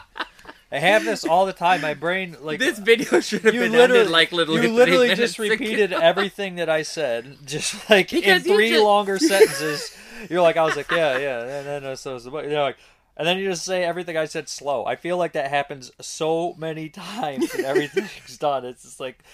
Then people are like, Jeremy had a good point there. I'm like, I just said it 3 minutes. No, I had the best points, and it's probably not even in this book. It's in the book. We've read the books. How do you remember which books we read? I'm so not because we about only this read life 2 right books, now. And it's not in the book. Really? We Are the Damned? We Are the Damned. These Are the Damned. I think it's We Are the Damned. Get Wikipedia up here. I can't get Wikipedia. Alexa! This is ending if it's not here. If it's not under we, it's done. It's not. It's over. Not? Oh, it's not in that's the a damn shame. book. Who gives a shit? It's over. It's under the damned typically anyway. So it's 1962, 63. This one's 1960. We know which one was fucking first. I told you a few years. Why do you have to fucking get down to fucking the nitty gritty when you absolutely never got down to the nitty gritty in your entire life? What year did Wizard of Oz come out? We're done. 1940. Remember that? 1930. We're like 1962. I don't fucking remember. I never remember that movie came out. I never remember. It's always like 20 years before I think it is. Exactly. And I'm like, what? Yeah. And I do the same thing every time. But we're done. We're done. Oh, what's next week for me? Oh, yeah. Well, I don't know. I don't know either. What am I doing? You have to pick. I get to pick now. No, you don't. Because you picked both mine back to back. Because you were not prepared. But now I'm prepared because I know what movie I want to watch and it's not Halloween. So you're like, oh, you should totally watch it. No, but guess what? I got a perfect one What? for the November weather. It involves a festival. And you've never seen it. I haven't watched it in a long time, and it's a classic. It's not a Stephen King. It's a Stephen King. We're not watching a Stephen King. I will actually quit the show right the fuck now if it's a Stephen King. You can't do that. I can. He makes 20% of the horror movies. I have bodily anatomy or whatever the word. I don't even. What are you talking about? I have free rights. Free rights. Free rights. We're gonna do The Wicker Man, which is not a Stephen King. Okay, I'll do The Wicker Man. Okay, Christopher Lee, Edward Woodward. I think fucking Ingrid Pitt's in it. Brick Eklund. So it's a classic movie. I'm still gonna bitch about it though. I just don't remember which cut to watch. I've seen the director's cut years back. Do we watch the theatrical? Do we watch the final cut? Do we watch the director's cut? We watch the shortest cut. No, we're not. We're not. This is like Blade Runner. Wicker Man has 3 fucking cuts, probably more than that. Jesus. So we're gonna have to watch all 3. Is this a long movie? The director's cut is. Well, I'm thinking we're gonna watch the final cut or the theatrical cut. If you pick a Stephen King movie, I will pick War and Peace, and we're watching it in one No, week. it's not one sitting. It's not one sitting. But guess what? What? After War and Peace is done, there's no more War and Peace. There's about 400 more Stephen King. So I'll be like, guess we're watching the Stand miniseries. If you think that I can't look deep into Russian cinema and pull out some... I've watched enough Russian cinema. You can't pick Agony. You can't pick Hard to be a God. You can't pick fucking I've never seen them, off so my car. They're new to me. Well, why don't you pick Stalker? I haven't seen that. I'd watch that. That's 3 hours of a guy walking. Look, in you can't be telling me what to pick on my week. You did that 2 weeks in a row. Yeah, because you don't have any picks. You're just like, let's watch. Hold on, guys. Oh, I just want to be perfectly clear that he just snaps me out at whatever state I'm in and says, stand in this room and talk about this movie. I'm like, oh, what did we watch? Where am I? Like, I gotta go to work, son. And, so, yeah, I don't always have a movie picked up, but this time I did. Well, I did it in my terrible state because I just got up. I'm done. Okay, bye. Wicker Man next week. All right, let's get into these questions, answers, comments, all that good stuff. Ken Coakley. So basically, I asked your favorite horror movie of 1994. So, Ken Coakley, my favorite horror film in 1994 was actually a miniseries, which was Stephen King's The Stand. Of course, I know Stand. It started out great and just got better and better. It was also well cast with Gary Sinise, whom I never heard of before. Molly Ringwald and Rob Lowe made a believer out of me after having lambasted them throughout the 80s. Another good one was Wes Craven's New Nightmare. I also liked Mary Shelley's Frankenstein, as it was the closest film adaptation of the book. 2 non-horror films I was lucky enough to see in theaters when they first came out were Ed Wood and the best film of 1994, in my opinion, Clerks. I remember walking out of the theater and wanting to go back to see it again. Another thing Ed Wood and Clerks had in common was that they were both in black and white, which looks amazing on a theater screen. Keep up the good work. Thank you. Snoop Stock, I kind of like Ernest Rides Again. I made a joke, I think, about something about Ernest. I picked up one of the Ernest Blu-rays or something. I have not watched Ernest Rides Again in so long. Leah Chernette, not the same 90s year, but I highly recommend Habit from 95. I thought it was great. That is one movie I do have, and I've seen a lot of Larry Fessenden movies, and the one that I think I would like the most is Habit, so I got to check that out. And I've seen a lot of the vampire movies from like the 90s that have that kind of aesthetic, from my understanding, like Addiction, and there's one 94 called Nausea, which I'm going to watch. So what WTF, what the flick? I'm not just saying this to be different, but Halloween 3 is not only my favorite sequel, but I like it as much as the original. It might be because it's the first Halloween that I've seen. Also, Step Brothers is pretty fucking great. It's right up there with Dirty Work, in my opinion. No, I love Halloween 3, and I understand like a lot of people just like, I always make fun of contrarians that are always just like, Texas Chainsaw Massacre's a terrible movie. I'm like, whatever, nobody cares. Halloween 3, I feel like, has gained a reputation for like the last 20 years and been beloved. So, I mean, I can understand why someone would like it. And it's so different from the slasher movies that, like, I mean, I can understand if someone wasn't a big slasher fan to like Halloween 3 over the slasher films. Tim Hayes, as An Angel for Satan, I've been waiting to see for a while. I'm glad it has an English dub finally. I think it was bootlegged for a while. Anthony Stephan was in The Night Evelyn Came Out of the Grave. Yeah, he was also in Killer Fish this week, Django the Bastard.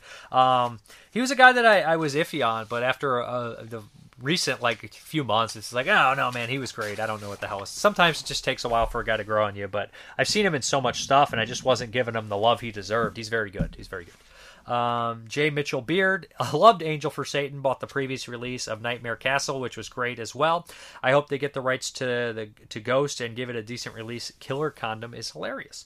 Nick Mua, my top 3 from 1994 will come as no surprise to you. Wes Craven's New Nightmare, In the Mouth of Madness, John Carpenter at his best, critics be damned, and The Puppet Masters. Isn't Donald Sutherland great when fighting slimy critters from outer space? I've not watched The Puppet Masters since probably 1994.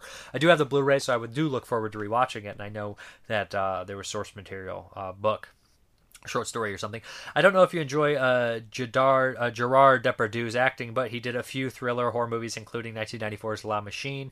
Depardieu plays a psychiatrist who swaps minds with a serial killer. I do know the movie. It is on my short list. I don't know if I'll get to it, though.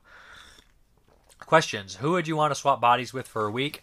Oh, I know this is going to sound stupid and perverse, but I would want to swap bodies with a female. This because I would like to know how it feels to be a female for a week. Just a week, just to be somebody completely different from myself. Swap bodies with or swap, people. Like, if it's a person completely, I would just swap, and it's going to sound shitty, to a really slimy rich person, and then just go hide a bunch of money. And then when I was back to myself, I would go find said money because my mind would know it. I know it sounds shitty, but hey, that's what I would do either way. A really rich, terrible female, and then hide the money, and then find it. That's what I would do.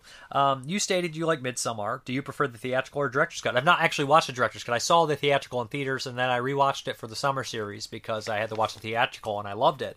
But I would definitely want to buy that 4K director's cut eventually. With your home media, there is always a possibility for a director's cut. Do you feel that this has become a money-grabbing scheme? No, sometimes. I mean, a money-grabbing scheme was a new unrated version, and basically it's just the same version with like 2 minutes of footage they just add back in of improving actors on a comedian movie. That's a money-grabbing scheme. I like the idea of a director being able to put out another version of his film that he didn't think would be good for theaters, but would be good for audience. Maybe both versions on the disc would be interesting. So, Michael Bay. Correction, it's Tim Van Patten's brother, Vincent, who's in Hell Knight. Vincent is also the one from Rock and Roll Nightmare. Love your content. Keep up the great work. I make a joke about them looking identical and not making, and at least I didn't do Dick Van Patten. And he laughs. All good, I hear you, Tim. And I let it slide. Then I heard it the second time I had to slap correction on you. LOL. Dick Van Patten, that's hilarious. You're the man, Mrparka. Thank you, man. And then Tim Hayes comes in with some information about the Van Pattens. I think Dick is their dad. Vincent used to be married to actress Betsy Russell. They had a couple kids, but later divorced. He remarried soap opera actress and star of the original House on Sorority Row, Eileen Davidson. They now have a son together. But I remember a while back she was help raising her 2 stepsons. I used to follow her on Twitter. She gets way too political for my taste on Twitter. Loved her on TV's Day of Our Lives, and I've seen her in a trailer for House on Sorority Row numerous times. I still need to see the full movie. She seems to be an excellent actress. Her hubby Vincent seems to be a pretty funny actor. Both seems to be a pretty funny actor in both Rock and Roll Night, High School, and Hell Night. But Vincent is not, is he? Yeah, Vincent is. Tim Van Patten's the one. So I'm getting mixed up again. So be sat. Watched Flesh Eater the other day. It's definitely a great movie for fall season. I agree. Jason Bovey, you ain't seen Village of the Damned? You ain't seen Village of the Damned? This is almost as shocking as Blind Spot as Last Man on Earth. Holy shit, I love it. Yeah, it happens. There's just, like I said, I spent all my time watching a lot of cheap movies as a kid. I watched a lot of classics, but I watched a lot of cheap movies too. I was a weird person. I just whatever came my way. That's another thing. Anyone Oak Ridge, V.I. Warshawski, LOL. My dad took me to see that movie when I was like 9, and for some reason I remember loving it. Step Brothers, I never saw, and like you, people were encouraging me to pick it up, and I didn't like it at all. It's one of those movies that everyone loves that I hate. Elk Vomit. First, Tommy running around Haddonfield with a baseball bat. LOL. This is some spoilers for Halloween Kills. LOL. Come on, Tommy. Can't you break into a gun shop and get a fucking machine gun or something even remotely more dangerous than a plain old baseball bat? I was actually rooting for Tommy, but when you see how sad and pathetic he looks going around town with a plain old baseball bat, it doesn't give you much hope. I'm always thinking of the line from the original It when the losers all grown up get together to try and stop him. Beep, beep, Richie is the one person in the group who says, I hope somebody brought something useful, like a machine gun. Yeah. Okay, so basically I asked the same question on Facebook, and we got some answers. Jonathan Edward Smith, Wes Craven's New Nightmare, favorite 94 movie, of course. Josh Hartman, New Nightmare, Brain Scan, The Crow. Bill Casanelli in The Mouth of Madness. Robert Mazzola, he agrees. Such a great film, one of the best. Aaron Mazzola, Wes Craven's New Nightmare. Daniel Roebuck LaFleur, Serial Mom. Delamore Delamore. It's Cemetery Man. Alex James, Serial Mom. Color of the Night. Jamun Sinobita, Shawshank Redemption, and Serial Mom. Shawshank Redemption is a horror movie. I guess it's your choice, whatever. Derek B., Guyver 2, and Godzilla vs. Space Godzilla. Randall Stodder. That's what I'm saying, man. Dark Hero is the tits. Guyver 2 is awesome, guys. I enjoy both Guyver movies. Derek B., Solid Snake as Guyver, 10 out of 10. James D. Cokes, Mosquito, Night Watch, Scanner Cop, and some of the obvious ones above. Sky Gross, Shattered Dead, Cemetery Man, New Nightmare, Shattered Dead. Person after my own heart right there. And Cemetery Man. Gotta have Cemetery Man. Marco Vitian, Only Film That Matters, Tammy and the T-Rex. I don't know about all that. Brandon Salisbury, Wes Craven's New Nightmare, In the Mouth of Madness, Interview with the Vampire, Wolf. Tim Walker, Cemetery Man and In the Mouth of Madness. Both great films. Danny Torkel, New Nightmare and In the Mouth of Madness. Peter Englund, Delamore. In the Mouth of Madness, Interview with the Vampire. Got a lot of those. John Sullivan, can you call Natural Born Killers a horror film? That's a good question. Not a bad question, Bert. Lex Crossley, one of my five flicks of any genre, mate. That's what he says about Natural Born Killers. And John Soloway replies, like Romper Stomper or Fury Road, the first time you see it's on the big screen is unforgettable. Daniel Richardson, New Nightmare. Lacey Lou, Serial Mom, Leprechaun 2, The Crow. More recently, watch Brain Scan. Yeah, I love that. Ron Ford, the one I wrote, of course, The Fear. Awesome, but when we do these, we have to set forth some rule, and we picked just off Internet Movie Database only. Like, so even if the movie is made in '94, if it wasn't released until 95 or whatever, I know it's stupid. I know that people are like, but it was released in 94. Internet Movie Database is wrong. We just go by Internet Movie Database to simplify things, but that might be biting us in the ass because a bunch of movies keep changing. Steve Van Meter, Children of the Corn 3, Phantasm 3, Michael E. Cullen, Wes Craven's New Nightmare, Adam Chappie. I don't recall any horror films that were out in 94, although The Crow counts. I love that one, but it's more of an action film. Belinda McKay, New Nightmare, Pumpkinhead 2, and Leprechaun 2. Don't judge me. Pumpkinhead 2 falls in the same boat. It's listed as 93 for some reason. Sam Kelly Mills, Wes Craven's New Nightmare. Tony Araro, Cemetery Man, In the Mouth of Madness, Brain Scan. Nathan Thomas Millander, New Nightmare, Cemetery Man, In the Mouth of Madness, Phantasm 3, Shallow Grave. Shallow Grave is one I gotta add to my watch list. I have the Blu-ray. Daniel Carlson, Wes Craven's New Nightmare. Gabe Rios, In the Mouth of Madness is definitely my favorite, but Interview with the Vampire is also up there. Harrison J. Bay, so many good ones and bad ones. Haha, but New Nightmare easily. As for bad one, Pumpkinhead 2. Ryan Matthew Ziegler, Blood, Lust, Subspecies 3, Night of the Demons 2, Horror Adjacent, kinda Ed Wood. Anthony Brownlee, Wes Craven's New Nightmare, Phantasm 3, Pumpkinhead 2. Nathaniel Hillby, New Nightmare, In the Mouth of Madness, Death Machine. Ned Christensen, Phantasm 3, Cemetery Man, New Nightmare, In the Mouth of Madness. How many answers you guys got? Zach Hill, Body Melt, which doesn't count as 94 for us. Angel Dust, Aftermath, Brain Scan, Shattered Dead, The Regenerated Man, The King of Meat, the kind of meat you can't buy at the store. There's a movie called Gore Horror from that year that I wanted to see. I love Gore Horror's good stuff. I'd say Serial Mom again, and it's probably top of my list, but I don't think it counts as horror. Jason Jordan, I also replied to him and said Gorotica out of the trilogy by Hugh Gallagher. Gore Horror, Gorgasm, and Gorotica. Gorotica is the best. Gore Horror second best. Jordan Bibby, my top 10: New Nightmare, In the Mouth of Madness, Cemetery Man, Brain Scan, Leprechaun 2, Night of the Demons 2, The Club, The Fear, Guyver, Dark Hero, technically not horror but close, Funny Man. Norberto Elgueri, Wes Craven's Nightmare, Interview with the Vampire, Wolf, Serial Mom, In the Mouth of Madness, Night of the Demons 2, Phantasm 3, Dustin Mills, Interview with the Vampire, In the Mouth of Madness, Eric Waters, In the Mouth of Madness, Mark Partridge, I wish I could remember 94. Rye Guy, Wolf, Interview with the Vampire, In the Mouth of Madness, New Nightmare, Stan, Brain Scan. The Crow, if it's to be counted indefinitely. It's a multifaceted film, so why the hell not? Other than that, I don't find 94 to offer much in the way of horror. That is, unless you start counting TV shows and whatnot. 94 doesn't seem to have a whole lot of gems, unless I'm missing some, in which case I'll think of later. And he mentions Wolf, The Crow, In the Mouth of Madness, Interview just being some of my favorite films, period. You're like Dorfling, Dark Waters, which I think counts as 93, which I love. I love that movie. In the Mouth of Madness, Cemetery Man, Roadkill, The Last Days of John Martin. There it is. Love that one. And My Sweet Satan. 94 was real shit with horror in general. The worst period, probably. For instance, mid-90s saw many sequels to movies that were bad to begin with. I basically replied to him and said 96 to 06 is the worst for me. I just hate how everything looks. And he says, but he mentions he likes Bad Mood, Dentist, Fudo, Ebola Syndrome, and Uncle Sam from that year. But I mean, every movie, every year has some gems. So, we have Christopher Bickle, A Cemetery Man, Bill Rodriguez. Overall, very weak year, but my standouts: Night Watch, Cemetery Man, S-Wing, then The Mouth of Madness, Mute Witness, which is 95, I think, The Kingdom, The Stand, New Nightmare, Heavenly Creatures, Aftermath. Kevin Michael Jones, New Nightmare in the Mouth of Madness, Cemetery Man, Interview with the Vampire, Brainscan, Nausea.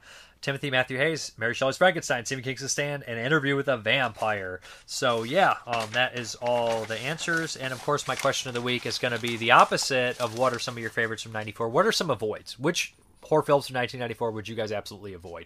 I'm probably going to watch them anyways, but hey, I just would like to hear kind of the consensus on 1994 before I dive into 100 movies from it. Even though I have my own idea, and I've seen a lot of the movies from 94. When I did the master list, I have like them broken down. I have like 300, 400 movies in the master list. I have like the first 50 or so, and then I have the next 50, and I have like the ones that are kind of mainstream or popular, hidden gems, kind of in the first category by consensus. And in the first 100 movies, I had seen 40 of them already. So it's 94's a year I'm pretty familiar with just for growing up and being born in 86 and going to the video store a lot. So yeah, anyways, what are the worst or some avoids from 1994? Thank you. And I guess we're going to hop into the update. Okay, this update's fairly large. Probably be the last large one in a long time. So, yep, we got the Vinegar Syndrome order came in. Ticks in 4K. Ticks is in 4K. Yeah, that's insane. It's awesome. And I'm infested. Clint Howard on the back there. So we have this hard case, and then on top of that, that's not good enough. We're going to put another slip cover inside, the original VHS cover, which terrified me as a kid. I was so scared of this movie as a kid. Me and my cousin were terrified of ticks. It's a lot of fun. When was this one made? Early 90s, 93. So yeah, I remember being obsessed with this one when it came out and just being terrified of it too. I remember me and my cousin having arguments about who was going to get we had this bed, this bunk bed at my grandfather's house, and it was like a bed, but then there was another bed that would slide underneath the bed that you pulled out. It was on the ground, and we argued. We literally would argue who was going to sleep on that one. We're like, no, the ticks will get me on that one, and I tried to convince him otherwise, and just because I didn't want to sleep on the tick floor. There was no ticks there. There was no ticks on the floor. There was no ticks in the house. I don't know why we just assumed ticks were all over everywhere after watching Ticks, but it's okay. Then we have The Laughing Dead, which has some nudity on the cover, which I believe I've seen parts of this, and I don't remember it connecting very well, but the print I saw looked awful. I can barely tell what's going on. This movie's supposed to be completely bonkers. What is that creature? Oh wow, I can't wait to watch this. This looks insane. It's going to be beautiful too. This is a super weird movie with lots of monsters. This should be a treat. This is going to definitely be a treat. So, The Laughing Dead. Probably remastered better than it ever will look for no apparent reason. Then we have, I'm trying to pull out the Vinegar Syndromes, Nothing Underneath from 1985, which is an interesting Italian horror film with Donald Pleasance, and double feature with Too Beautiful to Die. I love seeing both of these movies together. Yeah, I've never seen Too Beautiful to Die, so that should be very cool.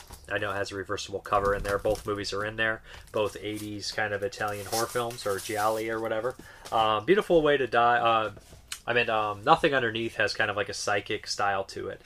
Then we have this awesome release right here, which is the Kamel Keaton in Italy box set. Yeah, that's right. These sets are amazing. That's so cool with the eyes there. So what do we got in this set? We have Madeline, which I'm not too familiar with this one. Never seen this one. Tragic Ceremony, which was put out by Dark Sky years back. I've heard good things about that one. 72 is it, or is it 72? 72. And Sex of the Witch, which is a cover art I am familiar with, but I've never actually seen this one. So yeah, what an awesome set. Who else is in this sucker? Donald O'Brien. I mean, all these movies are going to have at least one actor that you recognize. I have just been so impressed with Vinegar Syndrome lately. They just have been doing such a good job. And I know some people are like, some of the stuff they release I'm not into. I just do the yearly subscription, and I always will. Then we have The Grave, which was a Vinegar Syndrome archive movie. And this is a movie I'm not familiar with at all. They do that sometimes. They'll release a movie, and this seems to be more of like a thriller horror. I'm not too sure about it, but it sounded super interesting.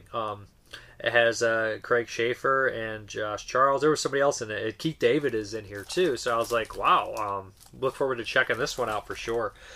It's just that there's not enough time to watch all these movies. There never will be. I have enough to last me a lifetime as it is. So we have Death of Nintendo, which is what company is this? This is an Altered Innocence, which is a really good company. Which puts a lot of interesting contemporary movies. So yeah, the film is Stand By Me with Circumcision. Okay, yeah, this sounds pretty cool. I've never seen this one. Just sounded interesting enough to grab it. Jeremy might watch that one as he is. I think it does involve. I can't even do anything right today. I'm dropping everything. I think he is. It does involve some sort of gaming system in it. I'm not sure if that title is just a name only, but he loves his kind of video game stuff. This one here from Dark. What was this company? Saturn's Core, which I'm excited about, from 1994. Great SOV movie. Shatter Dead. God hates you. Glad this bad boy came. This is a crazy SOV movie. And people that aren't familiar with SOV movies, then I don't know what to tell you, but this is one of those ones that's just so different and unique. Really recommend checking out Shatter Dead for people. It's one of my favorite SOVs. Then we have Boarding House. Speaking of SOVs, yeah, I've never watched Boarding House, to be honest. I know this movie. It's a film that has so much, infamy.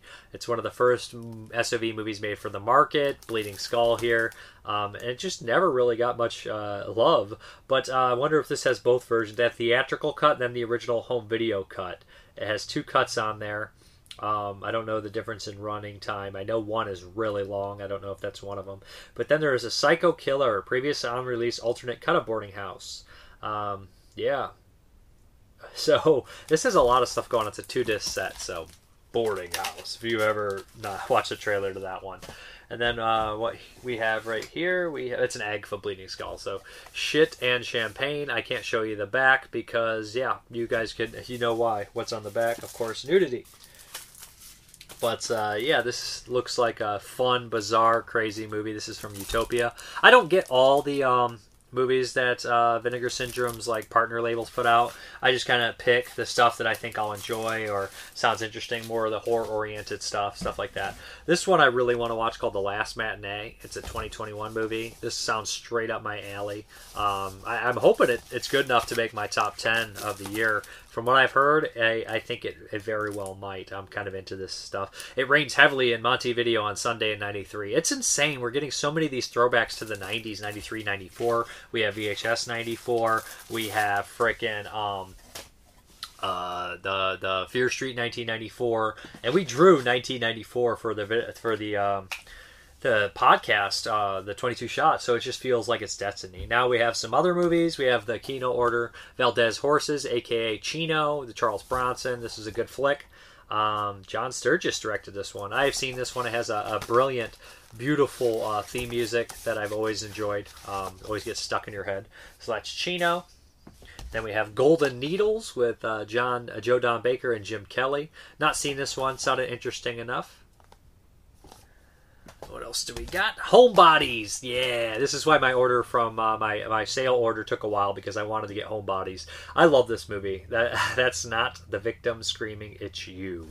If you guys not seen this movie, it's about a group of old folks that are going to get kicked out of their house. It's going to get torn down, so they basically start committing sabotage on this work site and getting people killed, and then it goes farther than that. It's a brilliant dark comedy. Playing God with David Duchovny, Timothy Hunt, and Angelina Jolie. Great price. It was dirt cheap, $5. So I threw it in there. Sounded interesting. Cover looked familiar too, like I may have seen it years ago. Macho Callahan.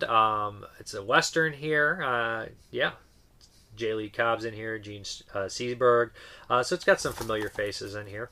Never seen this one. I'm a fan of Westerns, so grab this one. The Quest, which aka Frog Dreaming, interesting movie from Brian Trenchard Smith with the kid from E.T. What is his name? Henry Thomas. Kind of a family kind of fun movie. Now, I would say more kid friendly, not family movie.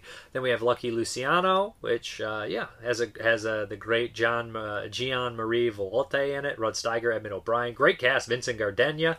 So I've never seen this one. It looks very good though. Then we have Journey to the Seventh Planet, which looks like a fun sci-fi movie with these weird little goblin creatures on there. Why not? It looks very fun. Remastered in HD. You are in space. Beyond space. In futuristic 2001, the United Nations has sent a special team of scientists to explore Uranus. If that first sentence, first couple sentences isn't comedy gold, I don't know what is. the Time Guardian. So is that Carrie Fisher? What is going on? I've never seen this movie. It's got a very fun cast in there. It looks like Carrie Fisher, Dean Stockwell. What? Yeah, this looks fun. Then we have Night Terror, aka Night Drive, which is a horror TV movie, I believe it is. I've never seen this one. Oh, it's got the guy from frickin' Swinging Cheerleaders and Three Hard Men. What was the Last of the Hard Men? And he's also in fucking 92 in the Shade. I can't think of that character actor's name, but he's very recognizable. I'll never forget him. Then we have Divorced Dad, which is by the Stephen Katansky did this one, or those guys did that? The Astron 6 guys did it. This is Astron 6, directed by Connor Sweetley, Anna Brooks, and Matthew Kennedy. It actually wasn't the other guy in this one. It wasn't Katansky. So, yeah, this looks fun, entertaining.